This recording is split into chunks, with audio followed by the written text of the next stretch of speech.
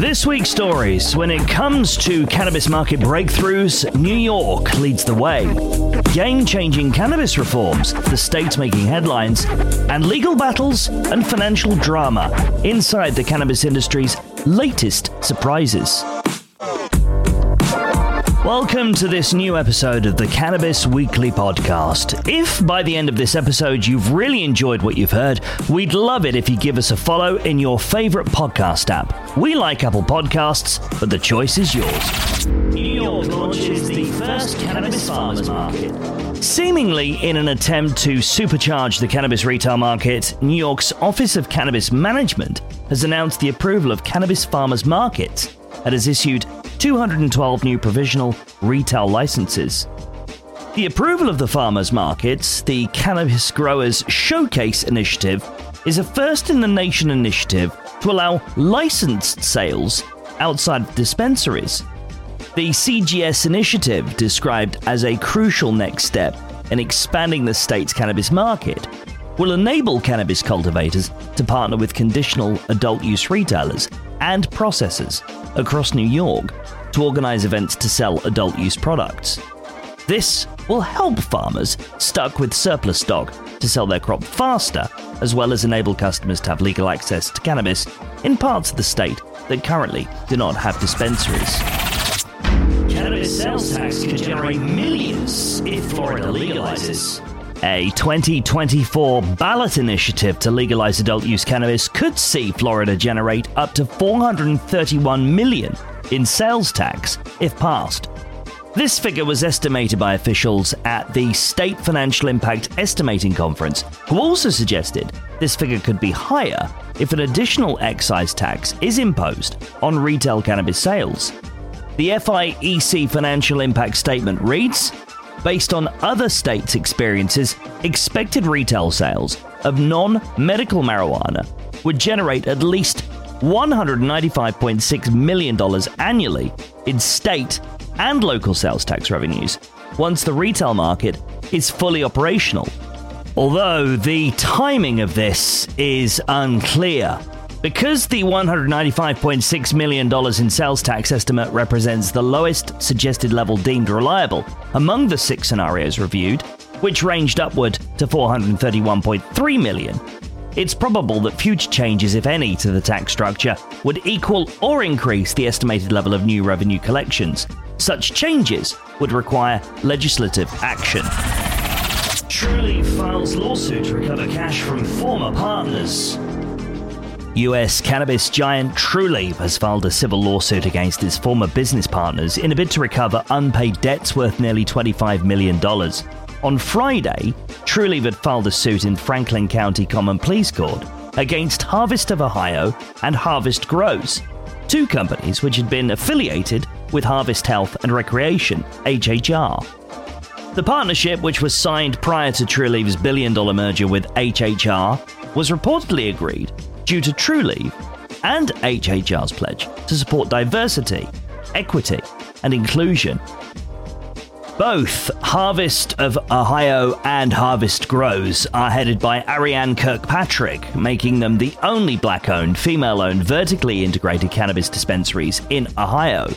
According to the Dayton Daily News, following the merger, Trulieve continued offering financial assistance to both businesses. However, Trulieve is now seeking to recover the $23.8 million it loaned to the 2 companies, including $4 million in interest. In other news for North America, despite being legal since 2018, workplaces in Michigan have been screening potential state employees for cannabis use with automatic disqualifications for those who test positive. In a move that would see recreational cannabis treated the same as alcohol, the Michigan Civil Service Commission's now voted to end pre-employment cannabis testing for state jobs following a month-long public consultation and a unanimous vote on the issue. Employees in state roles will no longer be required to be tested, except for healthcare workers, law enforcement employees, and those working with heavy machinery. Health Canada's confirmed that this year, its Regulatory Operations and Enforcement Branch Cannabis Laboratory will begin the random purchase of cannabis products from dispensaries across the state and test them for analysis. The branch will also be working with law enforcement agencies to test illegal cannabis products for comparative analysis.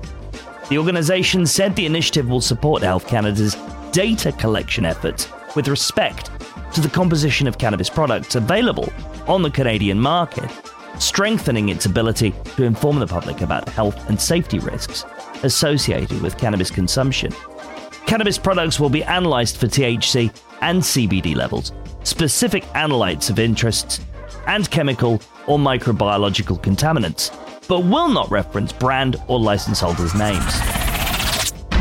In a shock move, New Jersey regulators have significantly amended plans to give social equity applicants the first shot at establishing cannabis businesses. Back in June, the Cannabis Regulatory Commission voted to give applicants with prior convictions for cannabis offences living in economically disadvantaged parts of New Jersey exclusivity access to wholesale, distribution, and delivery service licenses for 1 year. However, on Tuesday, the Commission voted to dramatically reduce this time period to 3 months, with cannabis businesses owned by women, minorities, or disabled veterans given priority for the following 3 months. New York's Social Equity Fund is aiming to facilitate the development of an equitable cannabis industry, prioritizing loans and funding for those who have been disproportionately impacted by the war on drugs. The New York City Economic Development Corporation has now issued a request for proposals to launch the fund, calling for capital partners and a fund administrator. It aims for the fund to reach between $20 and $30 million, with NYCDC committing up to $8 million of subordinated loan capital at a 0% interest rate.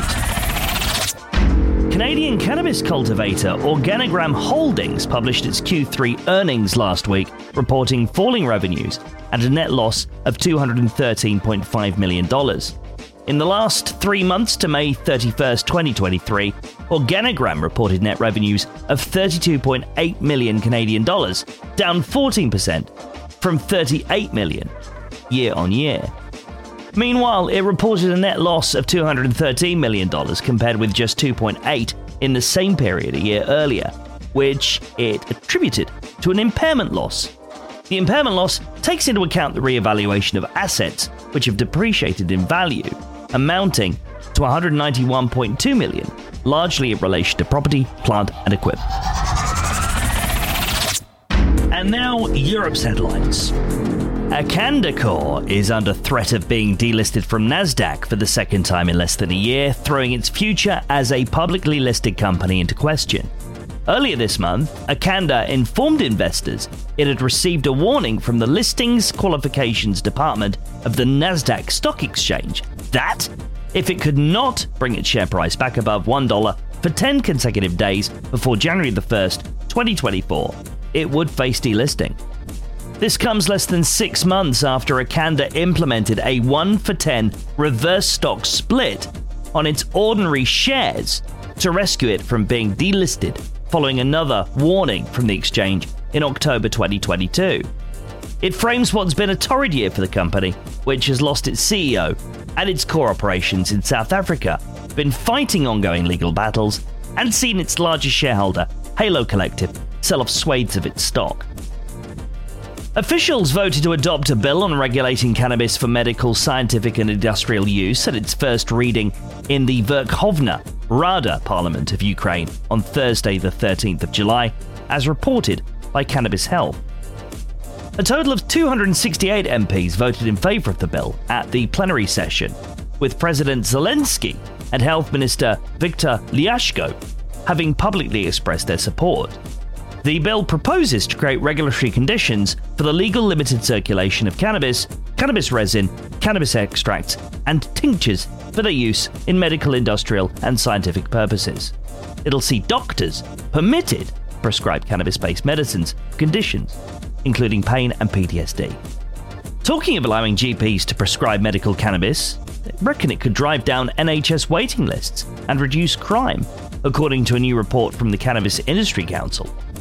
The report, entitled "Why GPs Should Be Able to Prescribe Cannabis Medicines," assesses the state of play in the UK, where NHS waiting lists have now reached 7.4 million. Now, given that the NHS estimates that 1 in 3 adults have chronic pain, they'll represent a significant number of those waiting to be seen for their conditions, many of whom will later be prescribed highly addictive opioid medicines, which cause crime and death in their communities.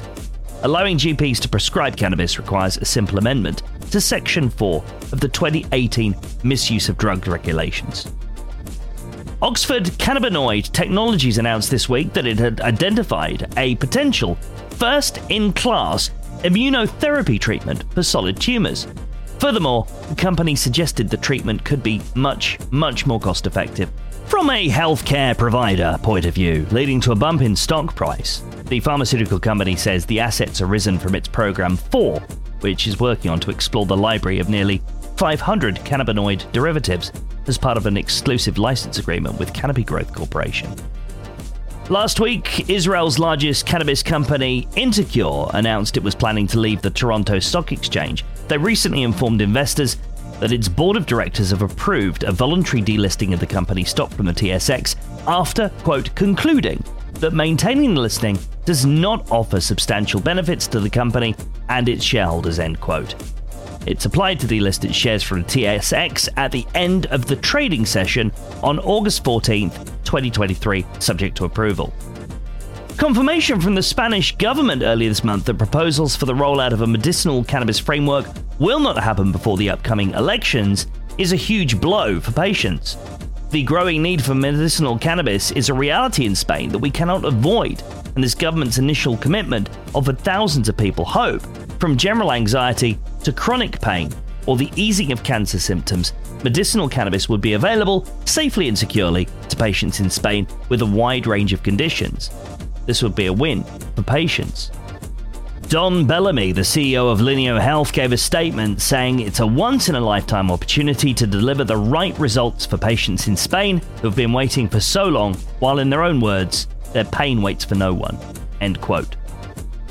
Cannavum Cannabis AG has today announced the further expansion of its Anbau Alliance, or Cultivation Alliance, for recreational cannabis, as it prepares itself to capitalize on the recently announced German draft bill. The German cannabis operators welcomed biodegradable plant pot producer Potbury GmbH as a new partner to its Cultivation Alliance, which will focus on providing professional products and services for Germany's upcoming cannabis cultivation clubs.